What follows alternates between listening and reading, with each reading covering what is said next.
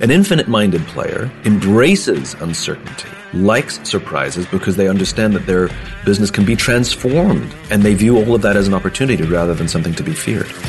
Helping business leaders grow themselves, their team, and their profits. This is EntreLeadership. Now, here's your host, Ken Coleman. Coming to you from the Music City, this is the broadcast of Leaders, by Leaders, for Leaders. Thank you so much for joining the conversation. Here's what we got coming up for you. Simon Sinek.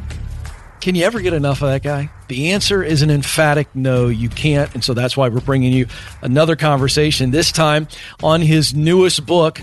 This is going to be so rich. I'm telling you, I enjoyed this thoroughly, so I can't wait for you to get into that conversation. And then you got to stick around, because we have a huge, exciting special announcement about this program. So don't move. We'll get you that information right after Simon. So I don't know if I can set him up any better. He came onto the scene with Start With Why. His latest book is The Infinite Game, and this may be just as consequential as anything he has ever written. It really is a game changer because he breaks down the game. You're in the game whether you think you're in the game or not. He's going to tell you what game you should be playing and why you need to be playing it that way. Here is the incomparable Simon Sinek. Well, Simon, really excited about this book because I know that we actually interviewed you for this program a couple years ago, and this was an idea that, as I said, what are you thinking about next? And you gave us an overview of this idea. Now, here we go. The book is here. And I'm excited to dive into this. And so we have to kind of start with, I want to know what the finite game is. I know the book is The Infinite Game, but you actually write about this. But I think it's important for these business leaders to really understand, before we get into what the infinite game is, what is the game, that finite game that it seems maybe most people are playing? So in 1986, a theologian named James Carse wrote this little book called Finite and Infinite Games, in which he defined these two kinds of games. If you had at least one competitor, a game exists. Finite games and infinite games. There's two kinds of games, finite games and infinite games. A finite game is defined as known players, fixed rules, and an agreed upon objective, like baseball, right? We know who the other players are. They wear uniforms. We all agree to play by the same rules. And there's an objective, which is to win. And at the end, there'll be a winner and there'll be a loser. And there's always a beginning, a middle, and end in a finite game. Infinite games are defined as known and unknown players. You don't always know who the new players are, and new players can join anytime. The rules are changeable. You can play however you want. And the objective is to perpetuate the game. There's no finish line, right? Mm-hmm. And what I've learned is when we play in an infinite game with a finite mindset, there's a few very consistent things that happen. Consistent and predictable, which is decline of trust, decline of cooperation, and decline of innovation. And if you think about it, business is an infinite game. We don't necessarily know who all the competitors are, and new competitors can join any time.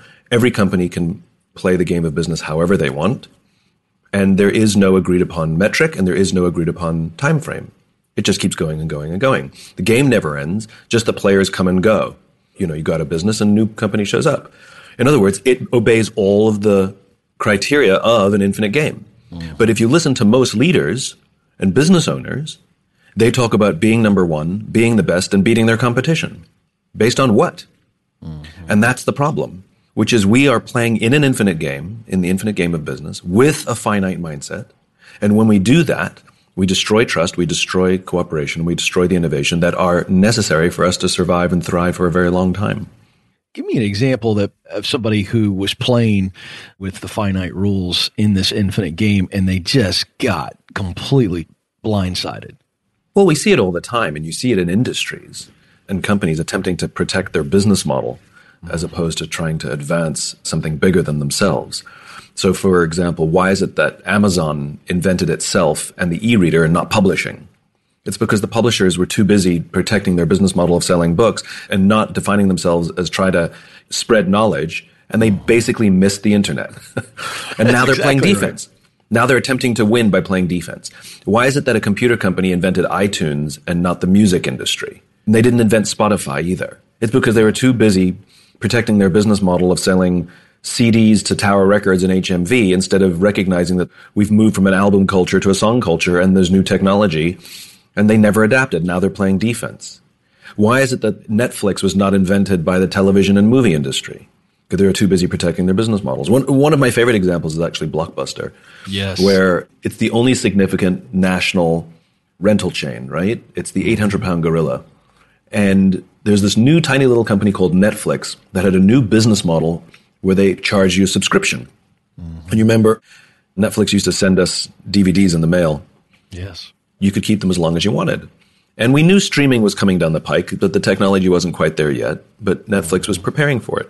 And the CEO of Blockbuster went to the board and said, I think we need to explore subscription models. And the board refused to let him because they made 12% of their revenues from late fees. Now Blockbuster doesn't exist and Netflix is reinventing television. So playing with a finite mindset is all about trying to control variables. Players with a finite mindset like to exert control. They do not like surprises. They do not like uncertainty because surprises and uncertainty can make the plan go awry. And this is why shorter and shorter time frames become important in the finite game. We like to play by the quarter or the year because we can exert a high degree of control over a quarter, right? 5 years and 10 years, not so much. An infinite-minded player embraces uncertainty, likes surprises because they understand that their business can be transformed by change and new technology and cultural adaptation. And they view all of that as an opportunity rather than something to be feared. That's a key point you make about those playing the infinite game. They embrace uncertainty, which is the future. So to stay out there, and this makes me think of your assertion that there's really only one true competitor, yourself. Correct. And you can speak to this so well because you've actually spoken. You have knowledge of Microsoft and Apple that most people don't have. I love this example that really brings this home. How are they different? Story. So a bunch of years ago, I spoke at an education summit for Microsoft. And I also spoke at an education summit for Apple a few months later. And at the Microsoft event, the vast majority of the presenters spent the vast majority of their time talking about how to beat Apple. Mm-hmm. At the Apple summit, 100% of the executives, 100% of the presenters spent 100% of their presentations talking about how to help teachers teach and how to help students learn.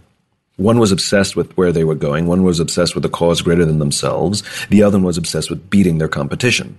Guess which one was struggling with trust, cooperation, and innovation? Yeah, of course. Yeah. So at the end of my talk at Microsoft, they gave me a gift. They gave me the new Zune when it was a thing. This was Microsoft's response to the iPod, right? Yeah.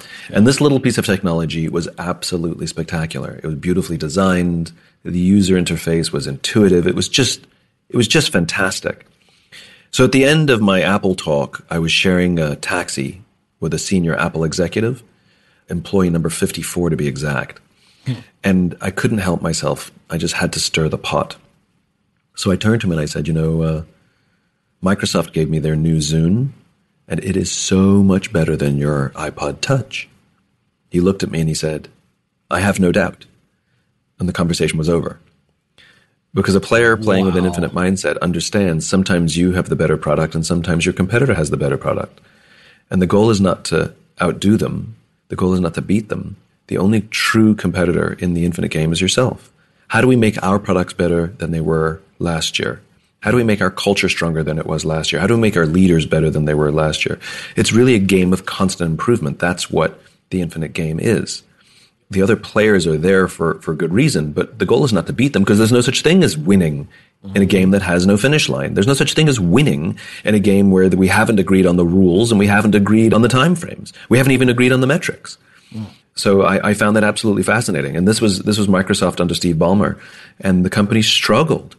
The company couldn't retain good talent. People were fleeing. The company struggled to innovate. It wasn't what it used to be prior to that. So it was fascinating to sort of have this glimpse. I have, clarity of 2020 clarity now. I didn't know about finite and infinite games back then. It was so obvious that one was playing with an infinite mindset and one was playing with a finite mindset. So I want to stay right here and ask a follow-up based on what you said about Ballmer and they couldn't retain talent. Is it because they were competing solely against Apple? And it's like, if you can't beat them, you just want to give up and go play a different game. It's not about that so much because, you can sometimes rally people and whip them into a frenzy in a, competitive nature. It's just not sustainable. The problem was that when you play with a finite mindset, all of the pressures you put on your people are to hit and beat their numbers every quarter, every year. It's overwhelming pressure.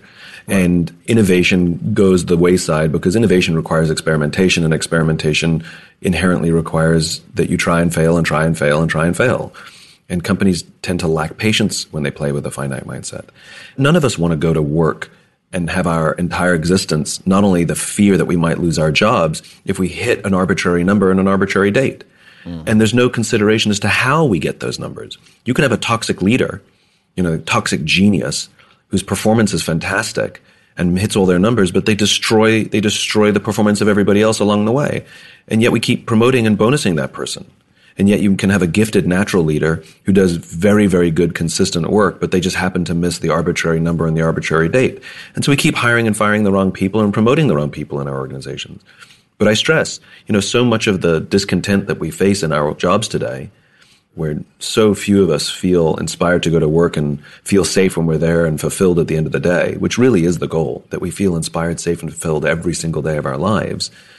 And it's simply because of an excessive amount of finite-mindedness amongst leaders today. So let's talk about some of the great content here in the book that will help leaders get that infinite mindset and then hopefully allow that to trickle down and create a culture where the whole company is understanding the true game. One of these is a just cause. Here at Ramsey Solutions, certainly Dave has made it very clear over and over and over that we are crusaders for hope. And so we have that cause mindset here, and I think it's really fantastic. I want you to talk about a just cause and how important it is to this infinite game. So there are 5 practices that somebody who wants to play in the infinite game has to obey. And the analogy I use, it's a little bit like getting into shape. Where somebody says, well, what do I have to do to get into shape? Well, you have to exercise, you have to sleep well, you have to eat well, and you have to have good, close, loving relationships. And if you do a couple of those things, things will be better, but you really want to do all of those things, right? And it's not like you start something, you hit your weight goal, and then you stop exercising. You can have finite goals, but this is a lifestyle that you have to practice all of these things. And the infinite game is exactly the same. These are 5 practices. It becomes a lifestyle. And as you said, the first one is to have a just cause. To have an idealized sense of the future, of where you're going, of the kind of world you want to live in, that you commit your resources and your organization to help advance.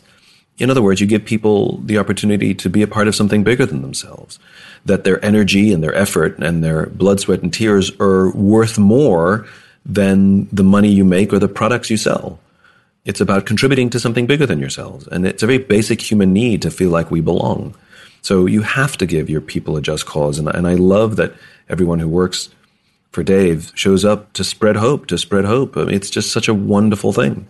It's much better than coming to hit quarterly goals in a media company. You can do those things. That's fine. That's how you go about advancing your just cause. But that's not the reason you get out of bed in the morning.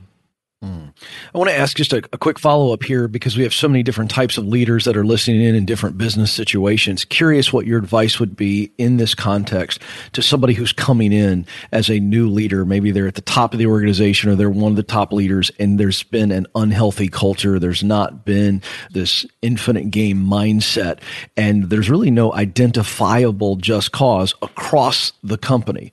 What would your advice be to them to institute that and help bring that clear just cause about?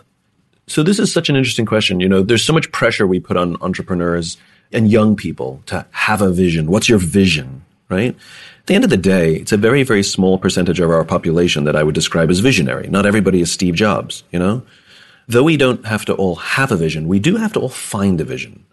You don't have to come up with it yourself, but if you can find another one that really gives you goosebumps and resonates with you and you have a very sort of a deep emotional connection to it, then take that one, make it your own. There's no reason why people who hear Dave's vision can't take it and make it their own and can commit their product, their company to help advance that. Bob Chapman, who I've written about, has a company called Barry Waymiller in the Midwest. And if you ask Bob sort of what his company does, it's a manufacturing company, but he doesn't tell you that. He says, we build great people to do extraordinary things. And if you ask him, well, how do you measure that? He says, we measure our success by how we touch the lives of our people. right? And that's not unique to him. He just happens to do it through a manufacturing company. And it's built into the culture more than the product. And anyone who finds that compelling, they can take that vision and make it their own. So we do have to find a vision, but I don't think we necessarily have to invent one. If that were the case, I think, 8 billion visions probably isn't a good thing in the world. Right. A few visions that a lot of us commit ourselves to. And by the way, you can have multiple visions. You can have multiple just causes. We only have one why, because our why comes from the past. It's who we are. But our just cause, you can have one for your church. You can have one for your family. You can have one for your business. And it's because it's the future. It tweaks along the way. Your why is like the foundation of your house. It's fixed and it's not going anywhere, and it gives shape to whatever your life is going to look like. Right. Your just cause is the ultimate vision of what your house is going to look like. But as long as you're building, your tastes will change. You're going to tweak the windows. It's going to have a basic shape. It's not going to be dramatically a different house. It's not a departure from where you started, but you're going to make changes along the way.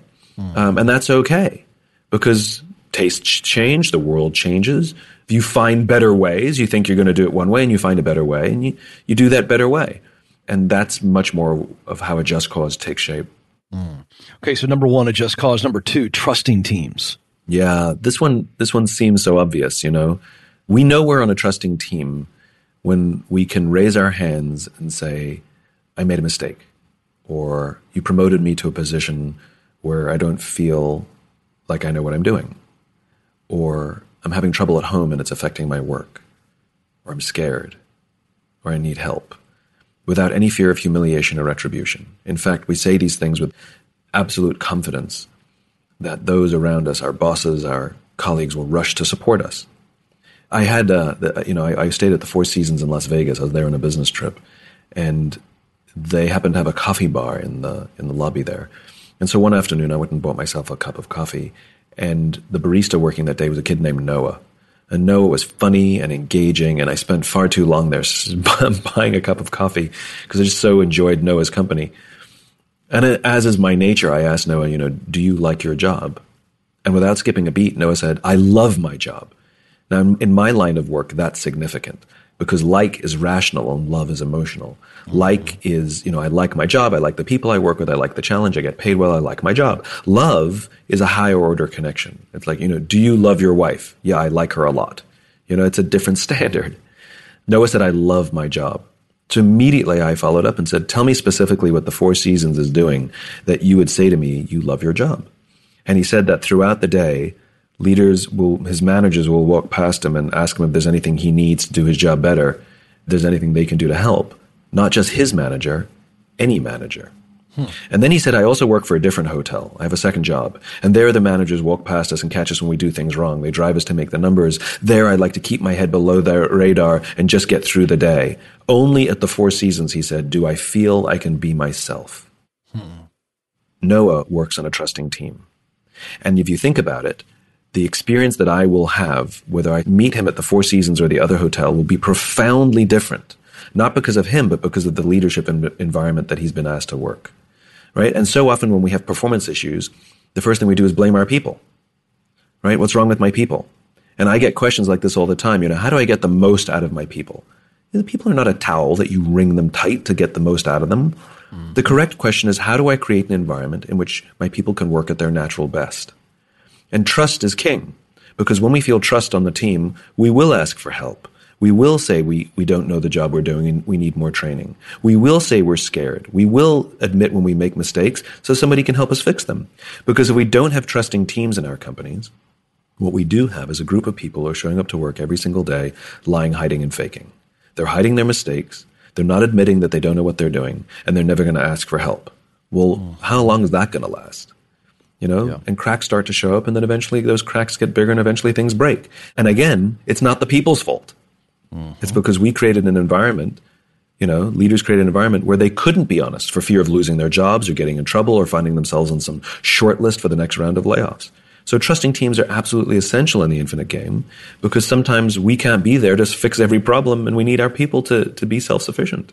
That's huge. Folks, we got to go back to what Simon said earlier. Noah is a great illustration there of trust leading to cooperation. And then innovation at the other hotel, Simon, he wants to go below the radar. He doesn't even want to be noticed. Therefore, there can't be cooperation. If there's not cooperation, how in the world can you innovate if you don't know what works on the front line? And Noah is the front line. He's the guy dealing with you and making you feel wonderful.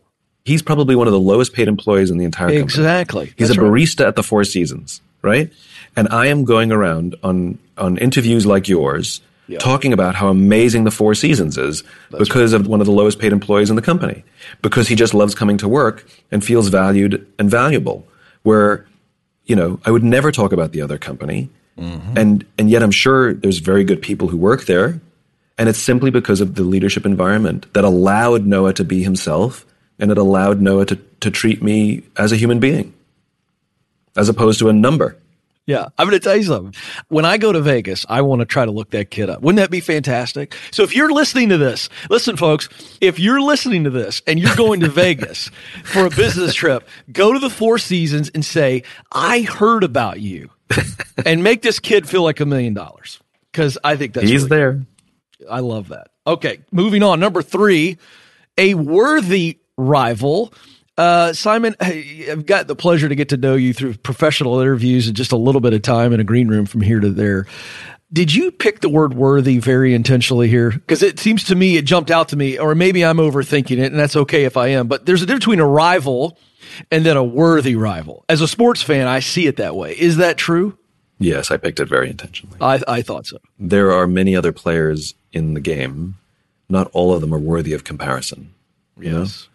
And at the end of the day, a competitor is someone we want to beat. When we view the other players in the game as competitors, we become too obsessed with arbitrary scores, which, by the way, we pick. Oh, we're ahead of them in market share. Yeah, but your profitability is in the toilet, So when we view them as competitors and we become so obsessed with beating them, sometimes it can actually lead to ethical lapses as well, because we're so obsessed with beating them and beating the numbers. Rather to view the other players in the game as rivals, and the worthy rivals are the ones who reveal to us our weaknesses. So there's another guy who does what I do in this industry. He writes books, he gives talks, he's very good at what he does, and he's very well respected. I happen to hate him. He's always been very nice to me when I've met him professionally. I have this irrational hatred of him.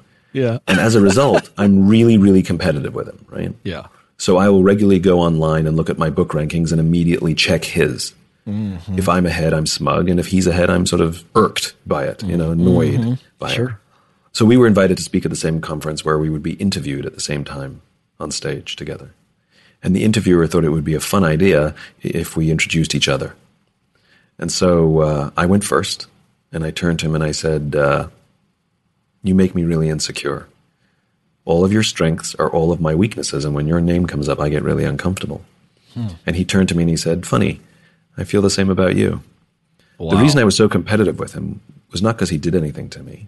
The reason I was so competitive with him is because his strengths revealed to me my weaknesses, and it was easier to take that insecure energy and channel it against him than it was to take a hard look at myself. You know? And that cathartic experience was so amazing. First of all, I've stopped checking book rankings anymore. It's just, it turns out people can buy more than one book. And actually he and I become good friends and collaborators now. And so the worthy rival is another player in the game, whether it's an individual or a company, and you can have multiple worthy rivals. You get to pick your own worthy rivals whose strengths reveal to us our own weaknesses so that we may see the places that we need to improve. Because as I said before, the infinite game is ostensibly, it's basically a game of constant improvement, but sometimes we don't know where we're weak. And there may be another organization or individual out there who's a better leader, more innovative.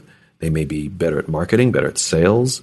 And instead of hating them and trying to beat them, learn from them, respect them. We don't have to like them, we don't have to agree with them, but we do have to respect them. And we do have to learn from them. Because the game is to be better players ourselves. And if you go back to that Apple-Microsoft example, Microsoft was so preoccupied with beating Apple and looking for the places where they're better than Apple that they failed to recognize just how genius Apple is. And while they were busy competing on MP3 players and trying to beat the iPod, Apple, in the same time period, invented the iPhone, rendering both the iPod and the Zune completely irrelevant. They were on to the next. They weren't thinking about Microsoft. They were thinking about how to advance their just cause. And so this idea of worthy rival is, and you can, by the way, I hate when leaders talk about creating internal competition because it's good for the numbers. And it may be in the short term, but it also destroys your culture. Having internal competitors is dangerous, but having internal rivals is totally fine. We've all had the experience where someone that we worked with got promoted and we got angry. Right? Think about that. We couldn't take joy at someone else's success. That person probably reveals something inside us that we don't want to take a hard look at. We can absolutely have worthy rivals on our own team. People that we wish we were more like because they're such good leaders or command such unbelievable respect, or because they're so good at something or the other. The question is, how can we learn from them? Sometimes even going up to them and say, you are so good at this, teach me. Yeah. So, and the same definitely goes at a corporate level, at a company level. Who are the other players in the game that can make you a better company because their strengths reveal to you your weaknesses? Mm-hmm.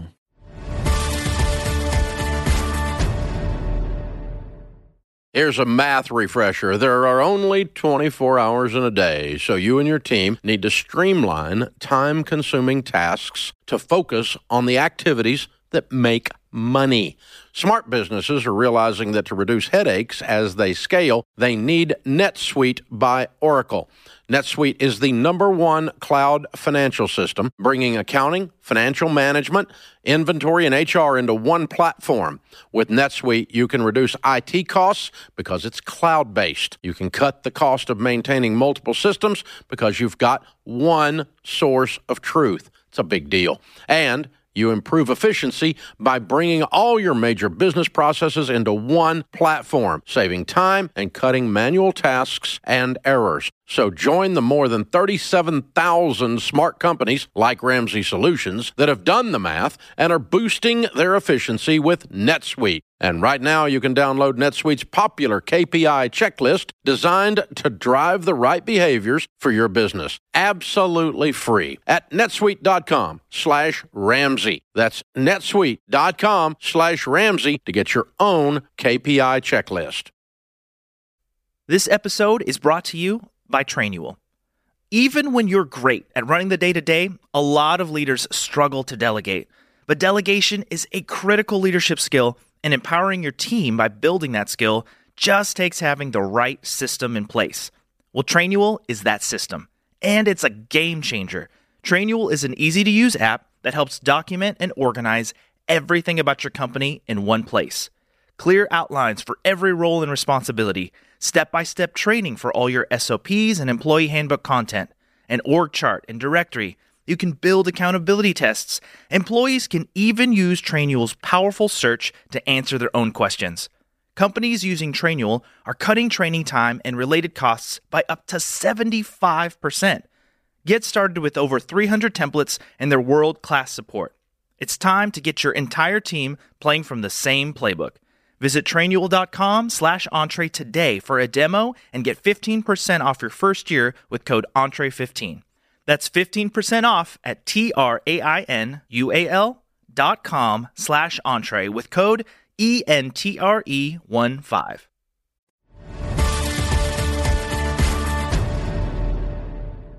That's a powerful shift right there, because that really does speak to almost the soul of the individual in your case, and the soul of the company.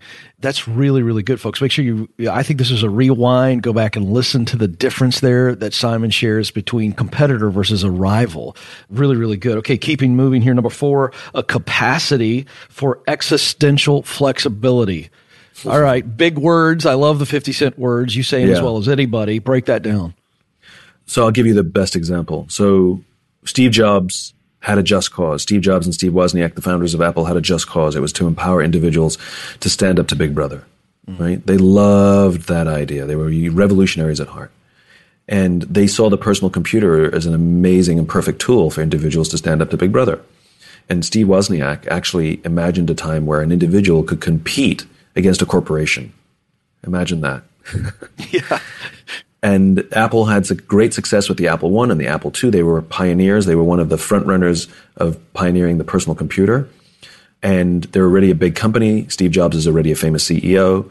And in December of 1979, Jobs and a few of his senior executives take a tour of Xerox PARC, which was Xerox's R&D division. And Xerox shows them a new invention called the graphic user interface that allows people to use a computer by clicking on a mouse to move icons and folders on a desktop instead of learning a whole computer language. And Jobs, obsessed with how to empower individuals to stand up to Big Brother, sees this technology as an entire leapfrog forwards of whatever he's working on as the next product. And as they leave Xerox, he says to his executives, we have to invest in this graphic user interface thing. And one of the executives, the voice of reason, I guess, says, Steve, we can't. We've already invested millions of dollars and countless man hours in a completely different strategic direction. If we change course now, not only will we walk away from those investments, but we'll blow up our own company. To which Jobs actually said, better we should blow it up than someone else. That's great. That decision led to the Macintosh. Wow. A computer platform so profound that it completely changed how we use computers today, and the entire software of Windows is basically designed to act like a Macintosh. Mm-hmm. That's existential flexibility. It's the willingness to make a profound shift in strategy, 180 degrees if necessary, because you discover a better way to advance the cause. Now, this is not to be mistaken for what a lot of entrepreneurs suffer from, which is shiny object syndrome, which is every time they read a book of go hear a speech, they think this is the thing we have to do. And that just becomes a pinball for your poor people, trying to keep up with all your new crazy ideas. This is something that you will do maybe once, twice at the most in your entire career, possibly never. But we have the responsibility to prepare our organizations for existential flexibility. In other words, when we need to make that change, we're able to make that massive pivot. And that requires a crystal clear just cause, because there's a reason why we choose to completely upend our business. It's because we found a better way to advance the just cause. That's what makes it not arbitrary. And we better have trusting teams, because you're absolutely going to put your company through short-term hell. And if the just cause is clear and the teams trust each other, they're going to look at you and say, yep, we'll do it. It's going to suck, but it's the right thing to do, and we're up for it. Whereas if we don't have those trusting teams, people are going to abandon ship. They're going to jump. They're going to think you've lost your mind, and they're going to leave. Or they're going to hunker down and not give their all because they're afraid of losing their jobs in this time of upheaval. Yep. So when I say prepare your company for existential flexibility, you may never have to do it. But if you have to, can you? And if you don't, it's going to mean the death of your own company at some point. Because if you're not willing to blow up your own company, the market will blow it up for you. That's exactly right. And you set yourself up so well, which leads to point 5, the courage to lead, the way you just set that up. I mean, when you've prepared your team, as you say, then that's where the leader draws the courage. I think for the doubting leader assignment, it's like, how do these leaders that I read about or I watch movies about them or whatever, how did they have that courage? And I think you just broke it down for us. These other 4 things were in place. And that's when it gives the leader, the man or woman, the ability to toe the line and step forward. Yes? Courage is external, it is. I think very few people are able to dig down deep and find the courage, That's right. That's right. A world famous trapeze artist would never try a brand new death defying act for the first time without a net. The courage that they got came from the net, not from anything else. And so I think our courage comes from our teams. All leaders doubt themselves. All leaders fear they're making the wrong decisions. All leaders hesitate. All leaders think they can't do it. There's loneliness. And all leaders at some point will say, I need to give up. I can't do this anymore. And the reason we continue is because somebody in our lives says, I got you. I got your back. You need to do this. I'm with you. I'm by your side. And that's what gives us the courage to keep going. And at the end of the day, being a player in the infinite game is way more difficult than being a finite player. Why would you want to advance a just cause that's so big? It's so much easier to just try and hit the quarterly or annual number. It's actually easier, to organize your company for the short term. To build trusting teams, that's the hard work of leadership. It's so much easier to just hire and fire people willy-nilly. Your performance is down, just fire you. Why would I spend the time coaching you to make you a better person? I'm just going to find somebody who can do the job better than you. It's just easier. That's right. It's true. It's easier. It absolutely is. And worthy rival, competition is so much more fun. Why would I want to take a hard look at myself and admit my weaknesses? I'd rather just have a false sense of bravado because I keep beating the competition. So much better. These things are hard. These things are hard. And so it requires a lot of people, and it requires deep relationships, and it requires courage to do these things. Not to mention all the pressures on us are almost exclusively to play the finite game. We're judged by how much money we make. If you work for a public company, Wall Street, it's a big open secret. Every public company executive knows that Wall Street puts pressure on them to make decisions that are bad for their company, and puts pressure on them to avoid making decisions that are good for their company. It's not like it's a revelation to say these things, and yet they do them anyway. Well, how come? It's because the pressure's overwhelming, and I don't understand the obsession with growth. Everybody's obsessed with growth.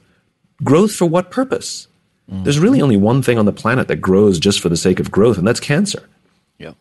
Growth is this strange obsession. What's the purpose of growth? Well, I love this one. This is my favorite one. We're a hyper growth company. We're a gazelle.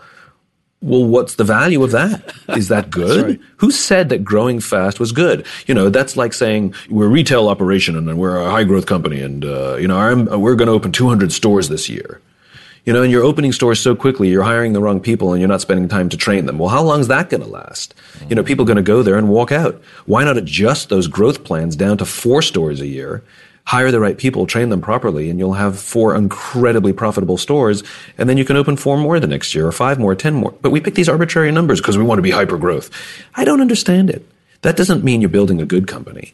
And so it takes courage, unbelievable courage, to stand up to this pressure that I will judge myself based on my contribution to the just cause, to how my team feels when they come to work. The company is sustainable over the long term. That if I were to get hit by a school bus, that my people will continue to build the company without me. This is not just force of personality. This is a better way to judge the quality of a company, not based on whether somebody else thinks you're healthy because you have fast growth. So it takes courage to stand up to all this pressure, of course. The way you end the book to me was so delightful. Just personally love the message, connects with what I get to do here as a part of Ramsey Solutions. And I think it's a wonderful gift at the end of this. This is just a must read for any leader. And I think, Simon, we're past flattery. And I say this with the deepest of sincerity. You are a tremendous communicator and you take the complex and you simplify so that leaders can understand it. But I think the true gift of Simon Sinek is your depth, because there's soul behind your thinking. And I think this last chapter where you kind of shift it here, and you say, okay, let's talk about the infinite life because it's much bigger. You're not a one-dimensional person. You're more than a business lady or a businessman. I think it's a wonderful challenge. And so if we choose to live our lives with a finite mindset, it means we make our primary purpose to get richer or promoted faster than others. To live our lives with an infinite mindset means that we are driven to advance a cause bigger than ourselves. And you go on. But I think that's just a wonderful challenge. I want you to just teach us, how do we take the pages of this book, but also understand this is bigger than the infinite game in business. This is really about the infinite game in life in the days that we've been allotted.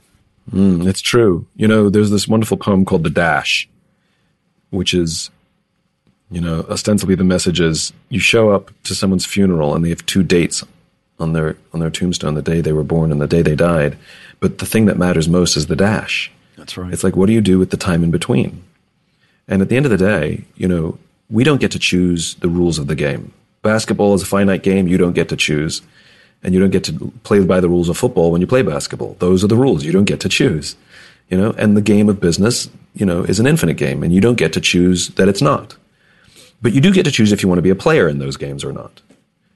In life, it's different. We don't get to choose the rules of the game. It's an infinite game. And we don't even get to choose if we're players or not. When you're born, you're a player. That's it. You're in the game. The only choice we get is whether we want to play with an infinite mindset or a finite mindset. And though our lives are finite, life is infinite. Life continues with us or without us. And so that means we get a choice. We get to choose how we play the game. Do you want to play with a finite mindset? Do you want to be number one? Do you want to be the best? Do you want to make more money than everybody else, advance up the totem pole higher than everybody else? And when you die, you take none of it with you.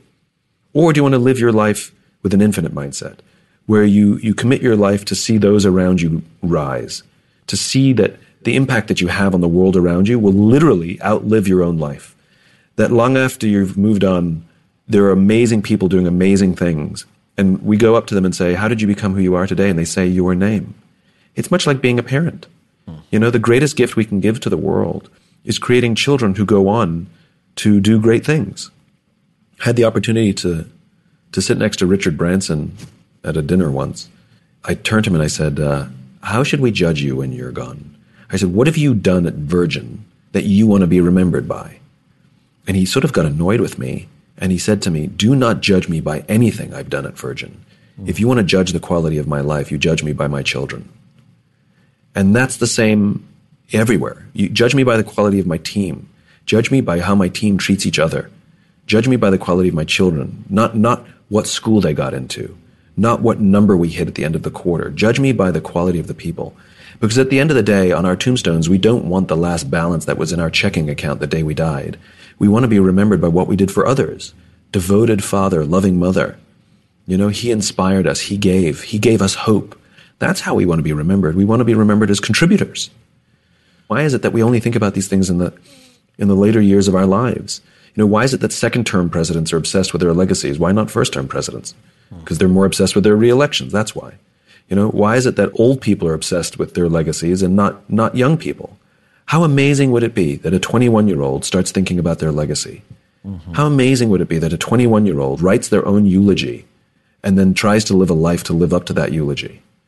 How amazing would it be to choose to live an infinite life when we have our whole life ahead of us, not when we have most of it behind us? Mm-hmm. So this is what it means to live an infinite life. It means to live a life of service so that we literally live on way beyond our own years on this planet. I love that.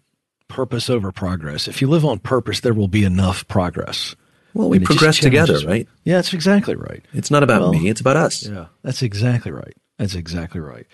Well, Simon, you're always a joy to talk to. This is really good stuff. This is, as always, practical. It's got a lot of depth. Folks, you got to go, run, get this. Not just read it. I would challenge you to read this with your team, buy it for everybody on the team. Just really get this, because this is a game changer, no pun intended. Really, really good stuff. Simon, appreciate you as always. You're always so valuable to us, and I know your time is as well, so we're very grateful. Ken, such a pleasure, as always. Thank you for having me on, and thank you for giving me a platform to share my ideas. I really appreciate it. All right, you can pre-order this book, The Infinite Game, now by clicking the link in this episode's show notes. And folks, I don't know that you even need me to tell you to buy it, but I'm going to go ahead and tell you. Just go buy this book, because this will change the way you see not only your business, but the way you see your role and the way you live your personal life as well. The last chapter might be the most valuable chapter in the book. That's my opinion. Simon was at Entree Leadership Summit last year, and if you're interested in finding out more about this amazing event, Entree Leadership Summit, click the link in this episode's show notes. It's going to sell out. It's the best event in the leadership game. You got to be there. We'd love to see you. All right, I'm excited. Alex Judd, the host of our Entree Leadership Conferences and one of our business coaches here at Entree Leadership, has been contributing well on this program the last several months. And he joins me in studio now for what I think is a incredibly exciting special announcement. Alex, welcome back. Thanks so much, Ken. Glad to be here. All right, so I'm a little excited. We're both a little bit jacked. This is a really, really fun announcement. So I don't think anybody's really surprised about our intentionality around here. So we've had Alex contribute to this program for the last several months on purpose. One, because he's a bright, shiny star for our team at Entree Leadership, and we know what we're doing. We were exhibiting the Entree Leadership principles right before your very ears. And so without any further ado, I like to just get right to it. I'm very pleased to announce that Alex Judd is going to be the next host of this amazing program, the Entree Leadership Podcast. But I'm not disappearing, but we are excited that it is time for me to hand this unbelievably valuable baton to Alex Judd, who's going to do a great job. Now, why are we doing this? Because it's time for me to be 100% focused on my radio show, The Ken Coleman Show, a part of the Ramsey Network, and all of the content that we are creating to help people figure out what they were created to do. And then once they know that unique role that they were put on the planet to fill, how do they make that role a reality? How do you get the dream job? And so that is the reason I was put on this planet, and I've been overjoyed to get to do that for the last 2 years. But as a result, I've got to be fully focused, and Entree Leadership deserves the focus. You deserve the focus, and my audience deserves the focus. So, Alex, it's time, and I'm excited about it. We had a lunch. You reminded me this morning in front of the entire Entree Leadership team that we had a conversation. How long ago was that at a local burger joint? I think it was about 2 years ago. It was a really good burger. It was an even better conversation that we had. And we sat down and you started doing the Ken Coleman Show on me. And you asked me, what are your greatest strengths? What are your greatest passions? And I thought back to a moment it was probably 3.5 years ago now in Houston, Texas, when I was listening to you. I would listen to you on the podcast every single Monday. And I thought to myself, that would be a cool place to work one day. And so now to get to step into this role, it is insane. It is surreal. I'm not sure I quite believe it yet, but I will tell you, and I know I'm voicing a belief and an opinion that is held by so many of the people, the millions of people that listen to this podcast every single year. We are so grateful to you for your intentionality, for your sense of purpose, your sense of passion, and for really the work of art that you have made this podcast. It is something that there's nothing like it on the planet, and that is largely due to the investment that you've put into it. So on behalf of the entire audience, I want to thank you. I want to thank you personally. Also, I want to let our audience know that we are giving you the opportunity to send Ken a thank you note if you want to. So there is a link in the show notes. If you want to say anything about how Ken has impacted your life, about how his questions have cut to the core of your soul, or anything you've learned as a result of him being on this podcast, click the link in that show notes and submit those in. But let people know how they can be following you, because if anything, you are just moving bigger, better, faster, and stronger with the Ken Coleman Show. Well, I love that you just mentioned the word thank you, and I think it's a perfect segue because I want to thank the audience. This has been one of the pure professional joys of my life. When I joined Ramsey Solutions just over 5 years ago, I had 3 main roles, and host of the EntreLeadership program was one of the 3 roles. And I can say with absolute clarity that of the 3 roles, this is the one that I looked forward to the most. There's something special about getting to sit with the men and women that I've been able to sit with on behalf of you, the listener. And I can tell you that everybody that's worked with me can tell you that I took your ears and your heart and your mind extremely seriously, and you kept listening. And for that, I will be forever grateful. I'm passionate about helping people become who they're supposed to be and helping you become the leader that you were destined to be. And you allowed me that opportunity. And so I don't take that for granted. That's not a small thing. You, the audience, allowed me to do something that has been beyond rewarding.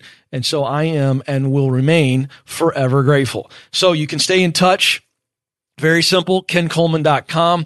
That's where you can connect with me on social media.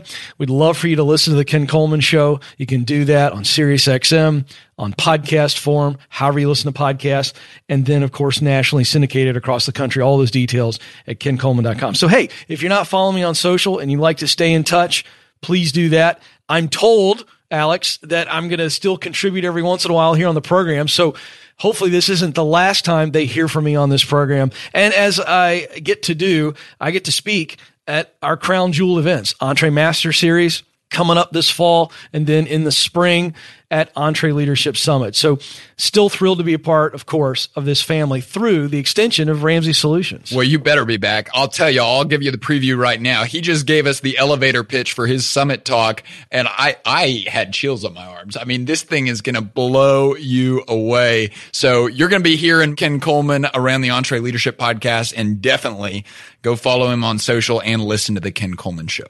Well, I'm proud of you. I'm proud of you for stepping into this, because you are the manifestation of what I do and what I teach. So it's exciting to be a part of believing in you, training, and watching you step into this. You're going to do a great job, folks. He's going to take this thing further than I ever could. And I want you to support Alex by believing in him, give him grace. He hasn't been doing this as long as I have, but he's already doing a wonderful job. And that means that there is a bright, bright future, not just for him, but for this program. So stay engaged. And so that leads me to my final piece of housekeeping.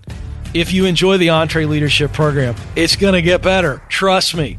And I want you to give us a 5-star review. Tell your friends to subscribe. Say something great about Alex in the reviews and support him. For a chance to win a $25 Amazon gift card, you can review this episode by clicking the link in the show notes. And you can follow EntreLeadership on social media at EntreLeadership. And hey, follow me and the Ken Coleman Show at Ken Coleman and kencoleman.com. Well, for one final time, on behalf of Alex and the entire EntreLeadership team, and from the bottom of my heart, thank you for listening. I hope to talk with you again real soon.